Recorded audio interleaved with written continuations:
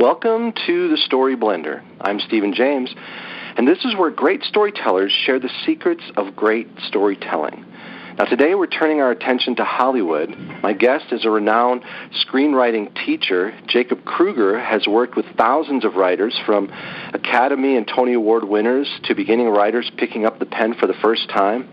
He is a Writers Guild of America, Paul Selvin award-winning screenwriter. He's a playwright, producer, and director, and he and his teaching team train writers across the globe from his studio in New York City. So, Jacob, thanks for being here.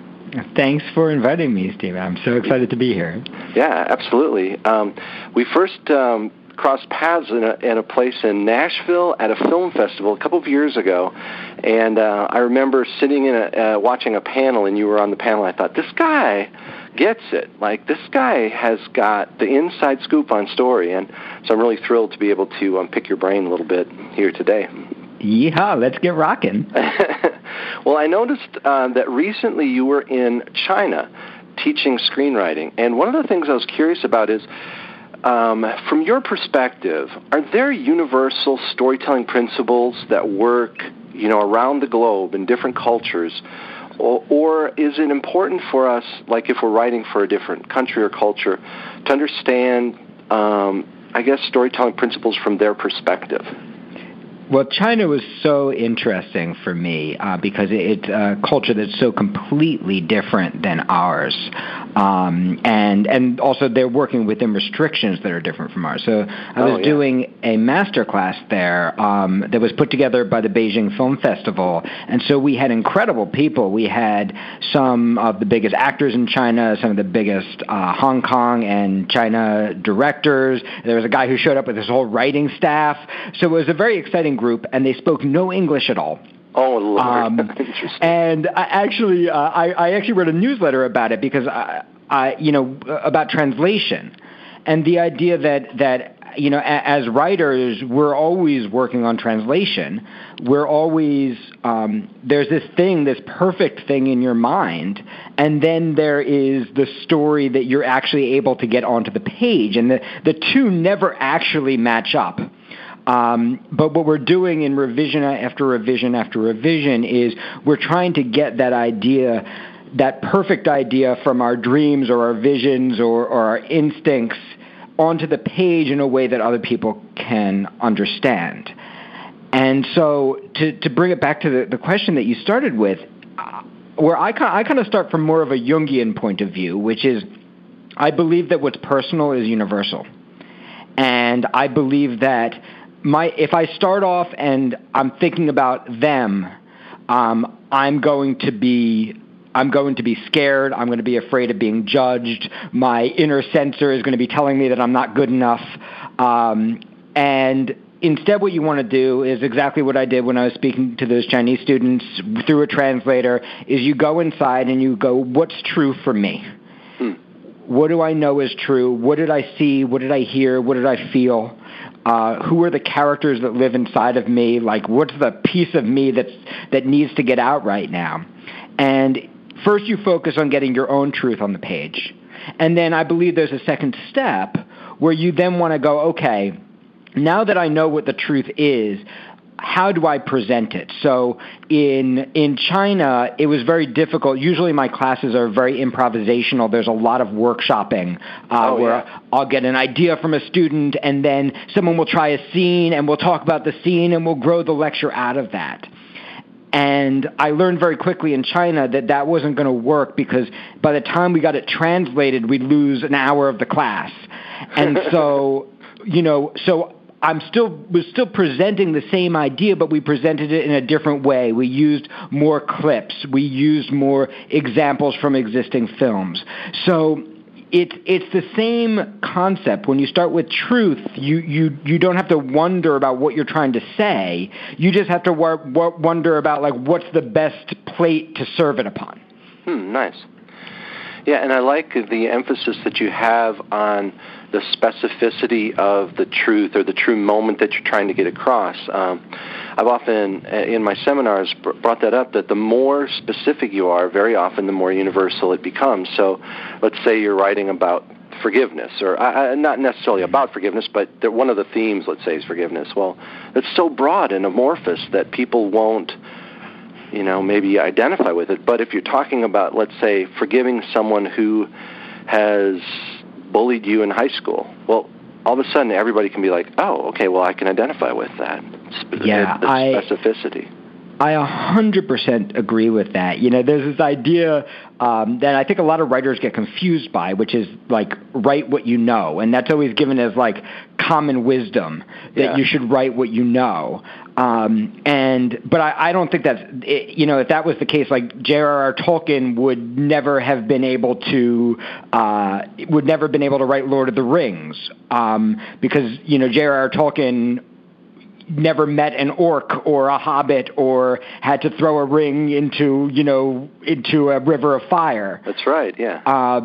But I think what we do instead is we use fiction to tell the truth. Because a lot of us, or almost all of us, we actually very rarely find that specificity even in our own lives. Like, I'm standing in my office right now, but I realize most of the time I don't actually see the little details of my office. I just see office. Right. I see like the generalization of office. Whereas if I can actually take a moment to sit and look, I'll notice like something that I haven't seen for a long time, which is I have 2 empty jars sitting on my desk that are back from the time when I used to always have nuts in here to eat if I got hungry, that I didn't even remember were there. And so I think part of the process of being a writer is learning to actually look closely and listen closely, not to all those voices that are clamoring for your attention outside, but for the one inside your head. Yeah. And then once you know what that is, that's when you start going to the voices outside for training so that you can learn how to shape it and how to structure it and how to build it. But you've got to start by noticing that crazy thing on your desk. Yeah, I was trying to think. There was a Japanese filmmaker who had a quote about an artist must always look at the world with both eyes open, or something along those lines. And it mirrors what you're saying right now, is that we have to notice, we have to be aware, and then start to take that in and translate it back out. And it is a process. I mean, it's not easy. And I think a lot of people start with writing. Maybe it's a novel or short story or a screenplay, and they start thinking, oh, well, this is easy. But to really do it well, it's super hard. Yeah, it's super hard and it's super easy both at the same time. But the problem is you can't control when it's going to be easy and when it's going to be hard. There you go, yeah. I think I really like what you were saying. I like that quote, an artist must always look at the world with both eyes open. I've been privileged in my life not just to get to be a writer, but also to get to be a teacher. Yeah. And, one of the things that you realize is that we have been taught not to look. And we have been taught not to express ourselves honestly. I actually remember the teacher in my life. There was a teacher named Mrs. Reese, who was my second grade teacher. And I remember her shaking my friend Seth Fishman up and down by his arm, screaming, "Think before you speak!" Wow. And of course, Mrs. Reese should have thought before she abused a second grader. But I remember as a child thinking, oh my God, what a concept, right? Like, think before you speak. This is really going to help me. And, if you think back to your childhood, it was hard to think before you spoke. Yeah. It was hard not to see things honestly. It was hard not to say, if your mom asked you how she looked in that dress, not to say, oh, it makes you look fat, right? Exactly. The gap between us and our inner censor was so broad. And then what happens is, as you get older, that gap narrows and narrows and narrows and narrows, and we actually start to identify with the censor, where we don't even realize that we're not seeing and hearing and feeling clearly. We don't even realize that we're not actually in touch with that intuitive voice. We actually think we are the censor, or oftentimes that feeling is you get that blank, I don't have a single idea. My mind is completely blank. Yeah. And that's actually your censor just cutting in on your creativity. And so a big part of what we do here at the studio is to say, okay, before we can start to teach you how to build a plot or a structure, we've got to teach you how to get past that inner censor so that you can actually get back to your authentic voice. And then we can teach you how to shape that voice into something that you can use.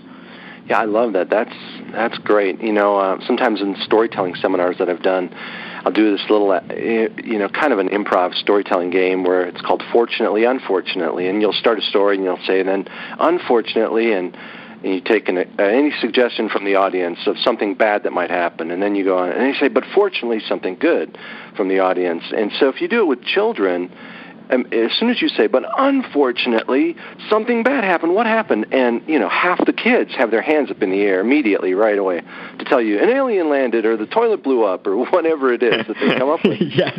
And then, but if you do that activity with adults, you'll say, unfortunately, and I look around, it's like crickets.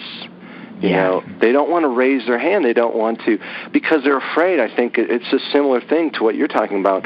Their inner critic, well, what if it's stupid? What if it's not a good enough idea? And so they sit there and think, but then it's too late.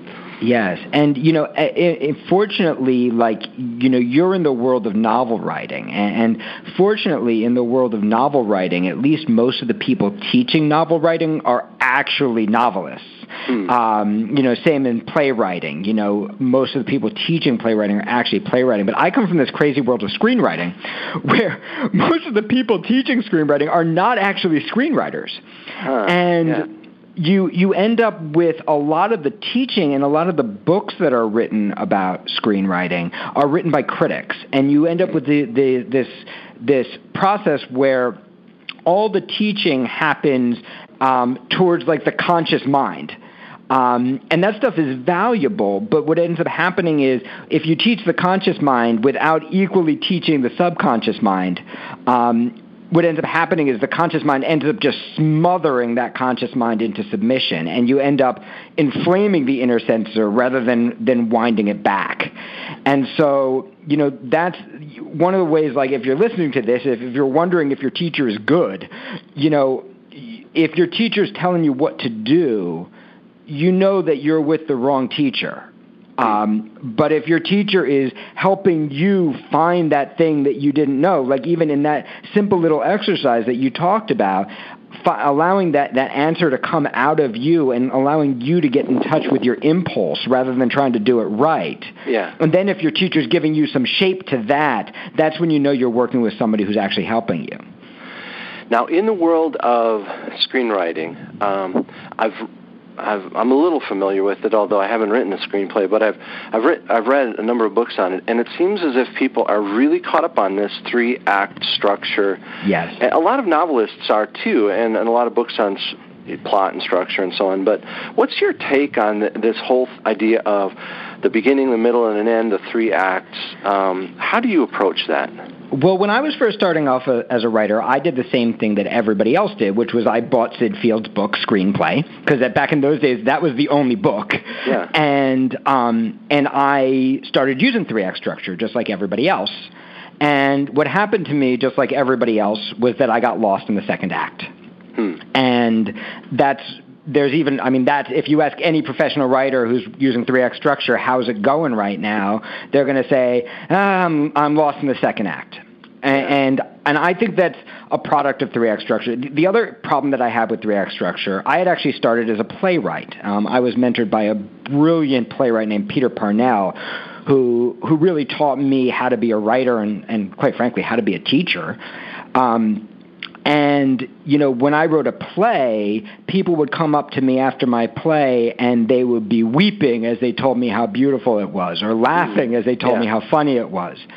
When I started writing screenplays and I started following all these 3-act structure rules and trying to do it the way I was told, what ended up happening was people would come up to me and they'd still praise me, but the praise would be like, oh, it really flowed, oh, what an interesting project. And I knew I was screwed because I wasn't creating an emotional impact anymore.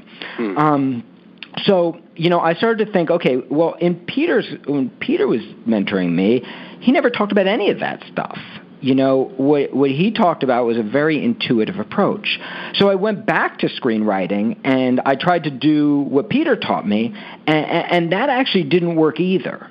And the reason that didn't work was that a play only has a couple of moving parts. It has unity of place, so everything's happening on the same stage, and you can really dig down deeply and have these nice long scenes. So you don't have a lot of moving parts.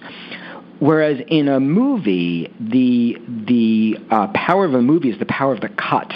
And that means that you're going to have a ton of short little scenes. And if you don't have some kind of infrastructure to build around, you're going to get lost. And so eventually what I figured out for myself was a new structure called 7-act structure, which is it's not a formula. Like, you know, I'm not the only person who says there aren't 3 acts. You know, like Save the Cat says 4 acts, Hero's Journey says 21 steps. So Shakespeare wrote 5 acts. But the idea of 7-act structure was to give me an approach, a way of thinking about structure, that put my focus on character rather than plot, that put my focus on the structure of the character's journey and the character's change rather than on the external formulas based on other movies. And also that allowed me to break down the movements of the characters' journeys into smaller chunks so that I could really understand the choices the characters were making without getting lost in this big 60-page second act.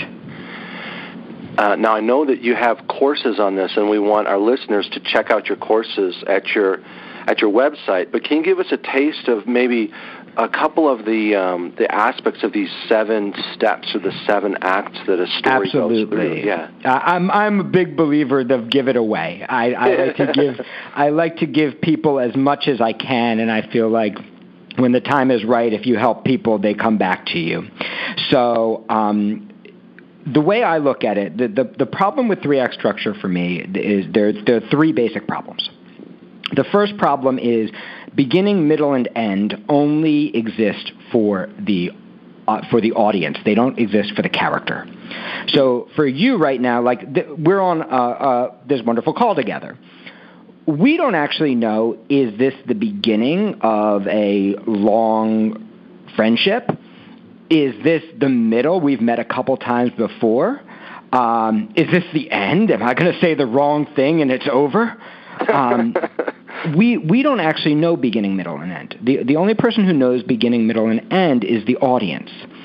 And so if you think in terms of beginning, middle, and end, what happens is your structure gets abstracted from your character, and you start focusing on the audience. And when that happens, 2 things happen. Number 1, you start judging yourself because you're afraid the audience isn't going to get you, because we're all afraid of that, or isn't going to think you're good enough, or isn't going to think you're funny enough, or isn't going to, you know, you're going to have a million judgments in your head, and your inner center is going to get inflamed. But the other thing that's going to happen is you're great at living life, or you're terrible at living life, but either way, you live life all the time. You do it every day, and you've been doing it every day since you've been alive. Most of us, unless we're total psychopaths, most of us are actually very bad at manipulating other people.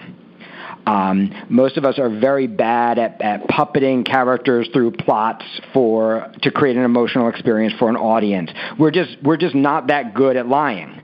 And so when you start to think about how am I going to give an audience an experience, instead of playing to the skills you've developed since you were a child, which is finding a way to authentically be you, you're trying to dance for the audience in a way that's going to please them. And what ends up happening is kind of the equivalent of, you know, when you're on a date with someone, your first date with someone you really think is hot, and suddenly you're like not acting like yourself. Right, yeah. The exact same thing happens when you start thinking about that audience.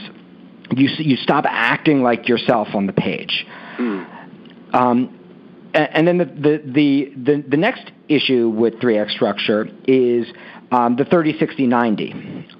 The 30-60-30 is how they break down. 30-page beginning, 60-page middle, 30-page denouement. That's going out of favor, first off. The 30-page denouement, we just don't see it a lot in Hollywood anymore. Yeah. But we see more like 7 pages now. But the bigger issue is that 60-page horrible middle, which is that nobody's smart enough to keep 60 pages in their head all at one time. So what ends up happening is you start in the middle and you forget where you were going, and you lose track of what's happening, and you start making random subplots to fill it. And so the structure of most screenplays is like awesome beginning, crappy meandering middle, awesome ending. And so I think I've seen that movie more than once. More than once. We see it all the time. And the problem is, like, if you're a huge writer, like if your last name is Sorkin, well, he doesn't do that, but if you're a famous writer, and there are famous writers who get away with this, people will read through your crappy middle because they know the great end is coming. If you're M. Night Shyamalan, people will read through your crappy middle because they know your great trick ending is coming. But if you're a normal human being who walks the earth, the moment they hit that messed up middle, they're done. And so you've lost them. So the second problem is the problem of the middle. But the third problem is much more profound. The third problem is that instead of putting our focus on structure, it puts our focus on plot. So to explain that, I'm going to have to tell you the difference between plot and structure very quickly. Sure. Structure is the choices you make in relation to the shit that happens in your life. Whereas plot is the shit that happens to happen in your life. So why is this important? Well, I'll tell you a story. I used to at the beginning of the studio, we shared a space with a lovely photographer named Arthur Cohen. We have half a floor in Manhattan now, but back in the day we were small, and we shared this space, and we taught screenwriting classes at night, and Arthur took photos during the day, and it was a wonderful, wonderful relationship. And what happened was Arthur got sick. He was diagnosed with ALS, and within 3 months he had lost his motor skills, he'd lost most of his ability to speak, and within 9 months he was dead. Oh, boy. And incredibly sad story, right? Except that Arthur, the plot of his life, the shit that happened to happen was he got ALS. But the choices that Arthur made were incredibly compelling, which is Arthur, I remember he had just been diagnosed and his voice was already faltering, and he came in one day and he's like, so happy. And I'm like, what's happening? And I'm thinking he must have gotten like a better diagnosis or something. Yeah. And he's like, my daughter got an internship. Isn't that amazing? And he had like this little slur to his voice, and it was the most beautiful thing I'd ever heard. And you know, Arthur founded an organization called Pickles, Pickals, raised about $500,000 for ALS research. Wow. And that organization is still running even after his death. So this is a guy who this shit happened, but you can see the structure that he built and how beautiful that story is. Whereas you've got a friend who like got a hangnail and it ruined their day. Yeah. And that's structure too. The shit that happened is the hangnail, and the structure is the choices the character is making. And so the last problem with 3-act structure is that instead of putting the focus on the structure, which is what you're better at understanding from your own life experience, but also what the audience is actually going to connect with in your movie, is the structure, is the choices the characters make. The 3-act structure instead puts your focus on plot, the stuff that happens to happen. And what ends up happening is if you don't have the structure underneath the plot is boring no matter what you do. And then you've blown up a house, and you've killed a dog, and you've thrown $10 million into the Hudson River, and you send your script to somebody, and the producer says, yeah, it just felt a little low stakes. And you think that, you must have to blow something else up or your plot's not right. But what's really wrong is your structure, is they're not feeling the import of the choices the character's making. They're not feeling the way that those choices are changing the character. I think that's great. So that's what we're trying to solve. And the idea of 7-act structure is twofold. Number one, we're using 7-act structure in order to put the writer back in touch with their authentic voice of the character, their authentic voice as a writer, the authentic voice of the character, the choices the character is making in relation to the plot, the journey they're going to go on in relation to the theme. So we're abstracting it down, and we're giving the character movement. So 3-act structure is going to basically give you 2 1/4 steps to get a character through a huge change. We're breaking it down into 7 bigger steps, or 7 smaller steps, so that you can build the infrastructure to actually get yourself there. The second piece of that is a little less intuitive and a little more complicated, and that is because Hollywood is innately careful. If your movie doesn't look like 3-act structure, it ain't going to sell. And so the second more complicated thing that we're doing is we're actually building the movie in a way that anybody who is reading it is going to think it's 3-act structure, which is how I built my career. But we're giving ourselves the internal infrastructure necessary to actually deliver that product that can sell. Yeah, you got to play the game. I've coached people some on their pitches, and people will give you their pitch, and they start off, well, my story's got 2 protagonists, and I'll say, well, it might, but when you're pitching it to an agent or editor or producer, don't start with that. Yeah. Because so many of them will believe, all right, look, a story is about one character, and I tend to believe that, myself. I think theoretically it's possible it can have 2 equal protagonists, but I've never exactly seen it happen. So it's I'm like, okay, choose one, whoever sacrifices the most, let that person be the one that you tell your pitch about, and then go for it. Yeah, and and my belief is, I agree that you have to play the game, but I think that a lot of people play the game too early. Yeah. And the chances are, especially early in your career, eventually you're going to have a huge, powerful agent who's going to whisper in your ear exactly what people are buying. But until you have that person, even the information that you have, by the time you have it, it's already 2 years old. By the time it's in the Hollywood Reporter, it's already a year old. And so I think that people play the game too early. I think you don't want to sell out until you have something to sell.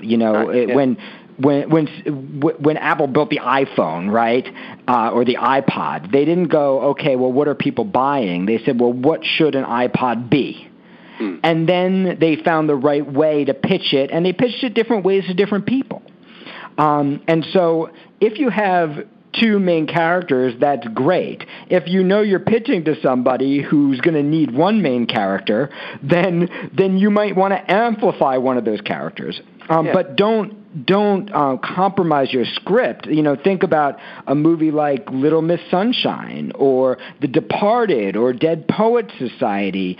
What would have happened if somebody told those writers to, you can't have multiple main characters too early. Yeah. But if I needed to pitch Dead Poets Society, and if I happen to know, some people might be looking for more than 1 main character, depending on what just made a lot of money in the box office. Sure. But if I was going to pitch Dead Poets Society, I could easily pitch Dead Poets Society just focusing on Neil. Or I could easily pitch Dead Poets Society just focusing on Todd. Or I could easily pitch it just focusing on the Peter Keating character, the Robin Williams character. And I could pitch it different ways for different people, and then allow them to be pleasantly surprised when they find that I've actually done more than I promised. I like it. Yeah, that's great. Well, that I love the approach of taking, the 7 steps and saying, okay, we're going to look at the incremental change in this character. Now, do you believe that characters inherently change? Among story theorists, there's sort of this debate that stories are there to change characters or stories are there to reveal characters. Yeah. What's your take on that? Well, I don't necessarily believe either. Yeah.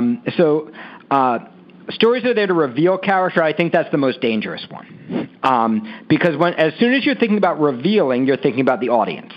And as soon as you're thinking about the audience, you stop being authentically yourself and you start trying to manipulate them, and then the audience feels it and you lose that authentic connection to your character.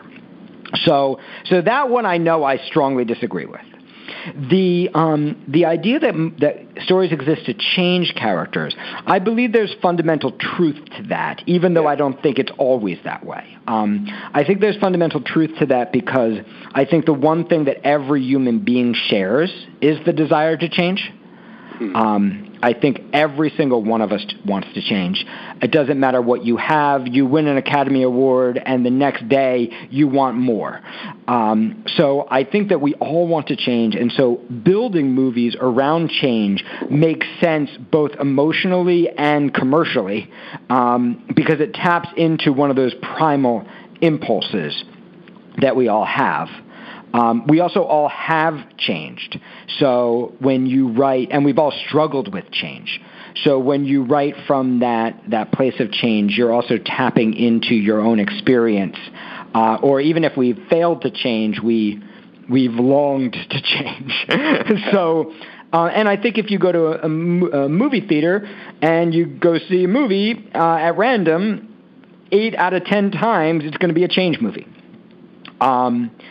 That said, in novel writing it's a little bit different, and in poetry it's a little bit different. But in the novels that people tend to want to adapt into film or into television, they tend to be built around change. There is like a 20% of movies that are not about change. There's a kind of movie that I call a test movie. An example of a test movie is Indiana Jones. The Raiders of the Lost Ark is a test movie. Indiana Jones doesn't change; she just gets tested. Pan's Labyrinth is a test movie. The little girl in Pan's Labyrinth, she doesn't actually lose her purity; she just gets tested. So what happens in a test movie is the character is put structurally in opportunities to make choices where almost anybody else would compromise their integrity. I like that. And this character, and it could be negative too. Curb Your Enthusiasm is a test television show. He is never going to do the decent thing. He is never going to do the intelligent thing. He is always going to do the most neurotic, maladjusted thing in relation to any plot element that you drop into his life. So there is a place for test movies. They're a little bit harder to build. And then there's like that 1% that I call like emotional symbolic structures. If you see a movie like Where the Wild Things Are or parts of The Tree of Life, The Tree of Life is partly an emotional symbolic structure, and it's partly a change movie, and it's partly a test movie. Yeah. It's a very complicated structure. So, and there are, or you could look at Matthew Barney's work, which is also film, and which is really more about visual images that relate to each other, or a movie like Baraka that does that. So there are a million different structures, and I think the important thing for people to understand is, yes, most movies are about change, and most movies are about the choices the characters make. But really, all the structural tools that we use, all the structural approaches that we use, really have to just grow out of serving the needs of this individual project. So there is no like uber structure that any project can fit into. Even the hero's journey that so many people are using, if you go online, you'll see 100 people arguing about whether Yoda is a threshold guardian or a spiritual father. So no movies really follow these structures. What happens instead is that you look at the film, And then you look at what you're building, you look at your intentions, you look at your theme, you look at the unexpected things that reveal themselves as you write and as you test the edges of what this movie or this TV series or this story might be. And then you look at it and you come to an understanding of what's already working. And then you use all these tools of craft and structure to address the places that aren't working yet in order to serve up this script in a way that other people can understand. Yeah, that's one thing in your newsletters, which I've been reading for the last few years. I've liked how you emphasize that idea that as we approach a creative project, an artistic project, that we don't necessarily approach it knowing maybe the theme or even the change or something like that, but that as we explore it, those aspects of the story, if we're attentive, become more clear to us. And I think a lot of people go about it the exact opposite way. Yes. All of our education system has been built, based on the Henry Ford model. We're building, our educational systems are built to develop people who are happy to attach the same widget all day, every day for their whole lives.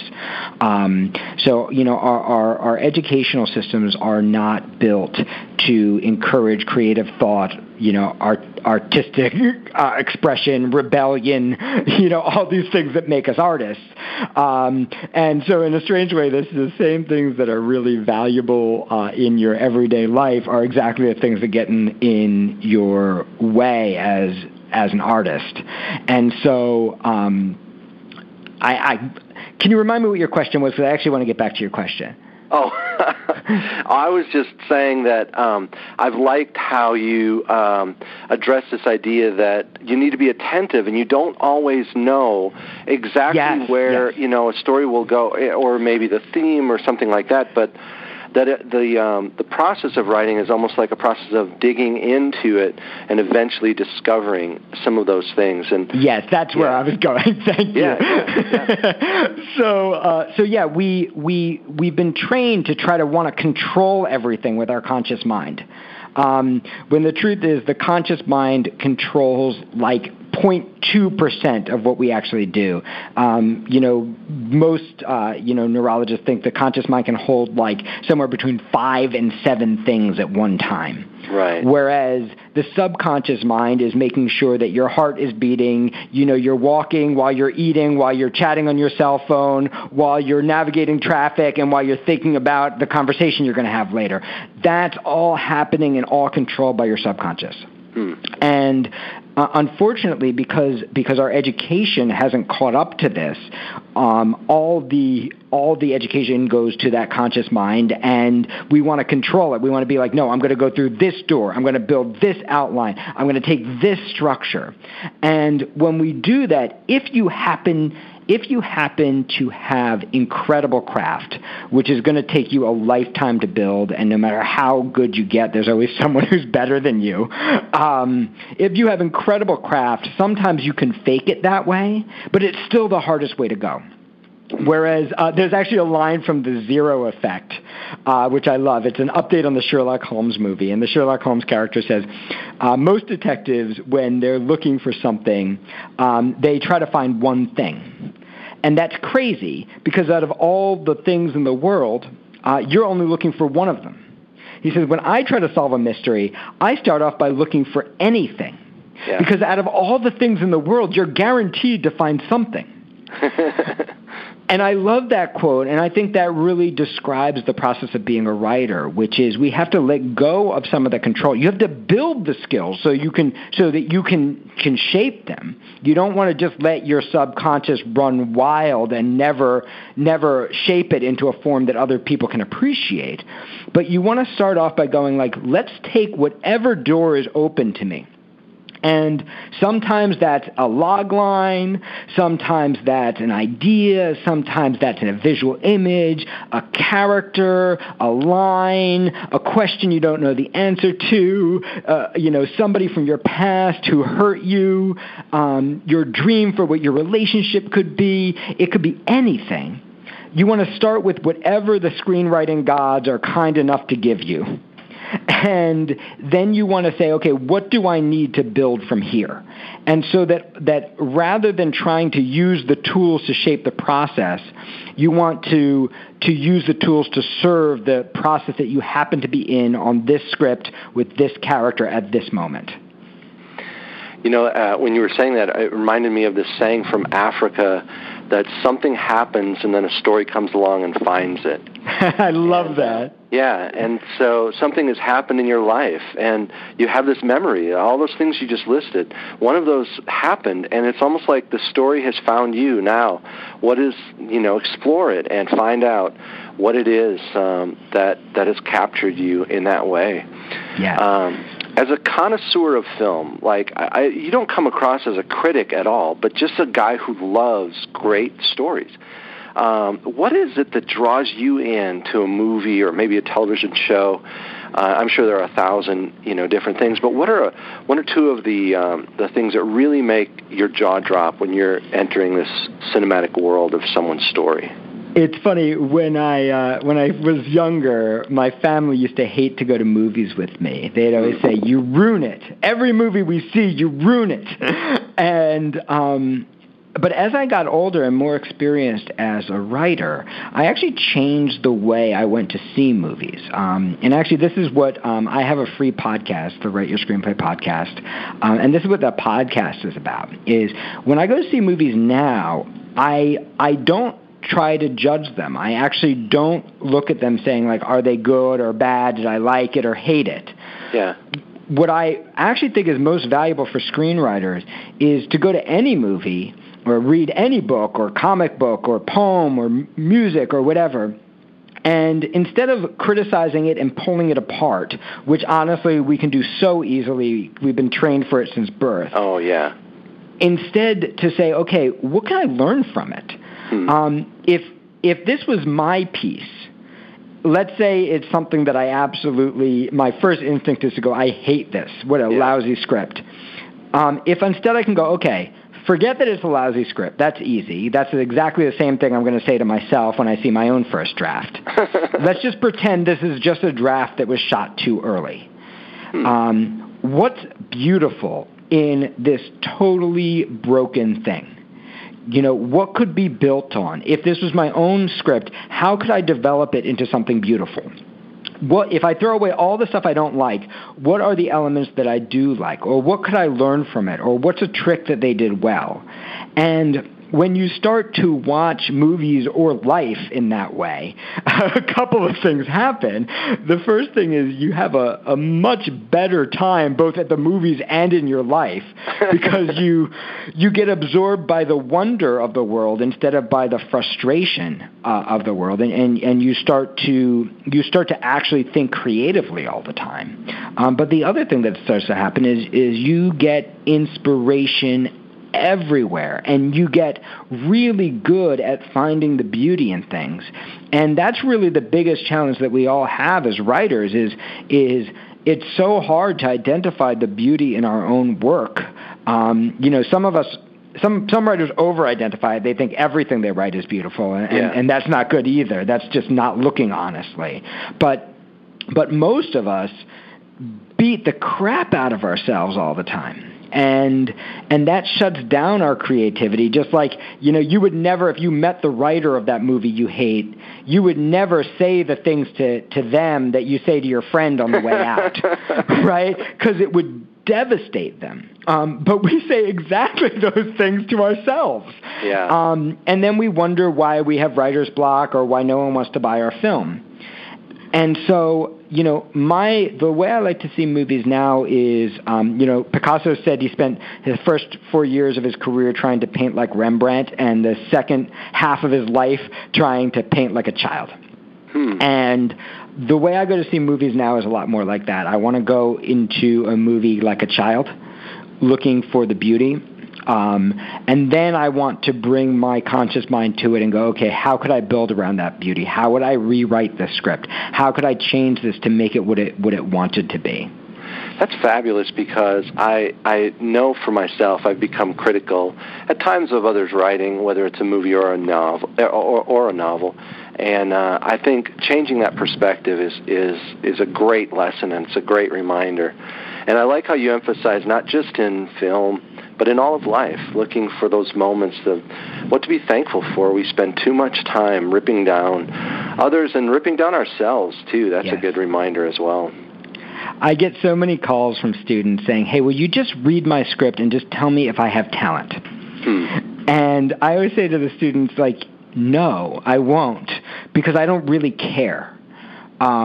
I don't really care if you have talent or not. I will take the student who's willing to work hard over the student for whom it comes easily any day. Because, my belief is that talent is really just the ability to write like yourself, just the ability to take off your mask. And everything else is just craft. And so, it's my belief that, like, if you really want to be a writer, because so many people are going to tell you don't have talent, if you really want to be a writer, you kind of have to decide, hey, the real question you want to ask is, are you willing to do this even if you don't have talent? And if the answer is yes, then you should pursue writing with everything you've got. Yeah. And if the answer is no, then you should go find something that you want that bad that you would pursue it even if you didn't have talent. I always like to think of Bob Dylan.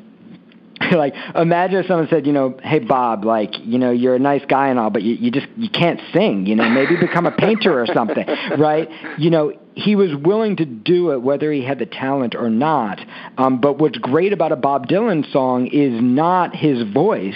What's great about a Bob Dylan song is that there is no mask whatsoever, that it is him in the most pure, unadulterated way, and then there's a tremendous amount of craft applied to him in order to shape it into a song that other people can connect to. That authenticity that you mentioned even earlier, the idea of finding your own voice, man, that's so true in both novels and singing and film writing, screenwriting. What are other tools besides just perseverance that can help us to really uncover our own authentic voice? I suppose listening more to that subconscious, but how do you encourage? Here's what's hard. There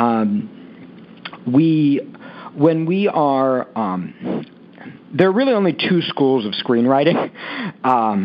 There is like the artist's way, which is a beautiful way of thinking about art, and the books that are like it, Catching the Big Fish, what I talk about when I talk about running. These are the books mostly written by real writers that are about like the creative process and getting in touch with your voice. And like these are the best books on the market. But the problem is, and they will give you a better life and they will make you a better artist without a doubt.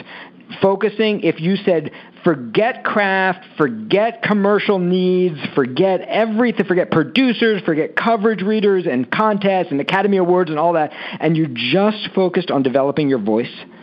And by the way, that's not easy. Like, you need help for that. You need to read great books. You need people who push you in that way, because our inner sensors are so strong. A lot of people think, oh, I'll just let it flow.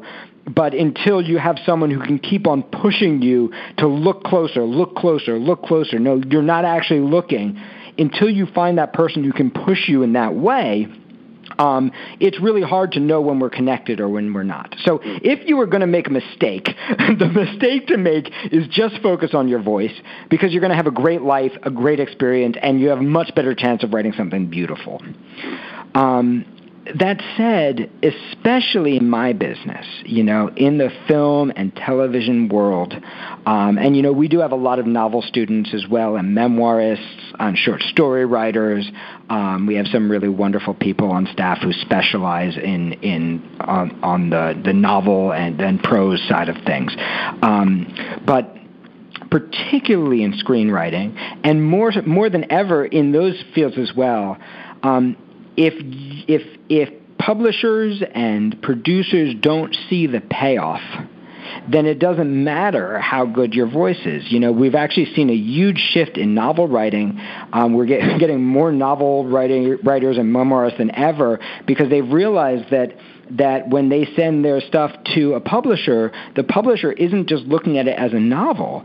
They're looking at it to see, can it be adapted into a film or TV project? Yeah. Because there's no money on the novel side of things unless you happen to really strike it big.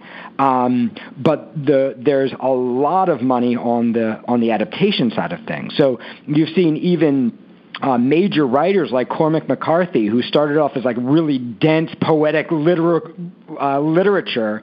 He starts writing these short books that are structured more like films, like No Country for Old Men, and that's actually great authors going like, hey, I can still have my voice and put it into a form that can lead me to the kind of success I want. Yeah.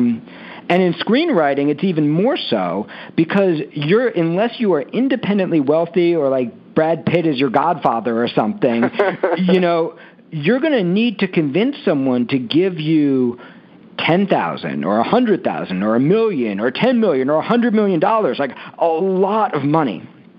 And so if you're not thinking about them too, if you're not taking care of them, then really you're just a mooch, And so my belief is you got to start with the creative side. You have to start with learning what it really is, and you have to start by pushing there. And what we try to do here is to build both sides at the same time. So you push for truth, and then you teach the specific tools you need in order to shape that truth. And then you push on that until those skills become innate and intuitive. And then you go back and you look for more truth and you look to push it deeper. And then you're going to have more pages, so you're going to start to learn some structural ideas and how to tie those pieces together. And so you can almost think of it like what you really want to do is a dance between these two parts of your mind where you have equal pressure on each and where you're getting education that helps you build that equal pressure on both sides. Now that's great, and it's a good transition too, because I wanted you to talk a little bit more about your studio and the courses that you guys offer, and how people can get either signed up to take one of your classes in New York City or maybe online somewhere else around the world. Yeah. So here's my belief is, I got great mentorship in college, and then I got the worst, most awful, destructive mentorship for the rest of my life. And I was lucky, and I succeeded, honestly, in spite of it. But my goal when I created the studio was to create the kind of mentorship for others that I wish that I had had myself. And so that's why the podcast is free and will always be free. I do 2 a month because even if you don't have a penny, I want you to be able to get this information. And you can find that on my website, writeyourscreenplay.com/podcast. But we're also really strongly committed to affordable classes, and we actually never left a student behind over price. So we do a really good job. Just as an example, my Write Your Screenplay class, which you can take here in New York City or live online from anywhere in the world, we have the whole room is mic'd for sound, and we have 3 cameras. So, and you can fully participate and ask questions, and I can see your face and you can see mine. That class costs $375. And if you can't afford $375, we will do a payment plan for you. If you're a TV writer, you can study with Jerry Perzigian. He is an Emmy award-winning television writer. He was a showrunner on Married with Children, The Jeffersons, The Golden Girls. He's one of the greats of all time. You can study with him in a 10-week class for $1,200. So we are, and those classes are really cool. They're very small. They're run just like real writers' rooms. And if you don't have that much money, that's fine too. We'll break it up for you into a payment plan so that you can afford it.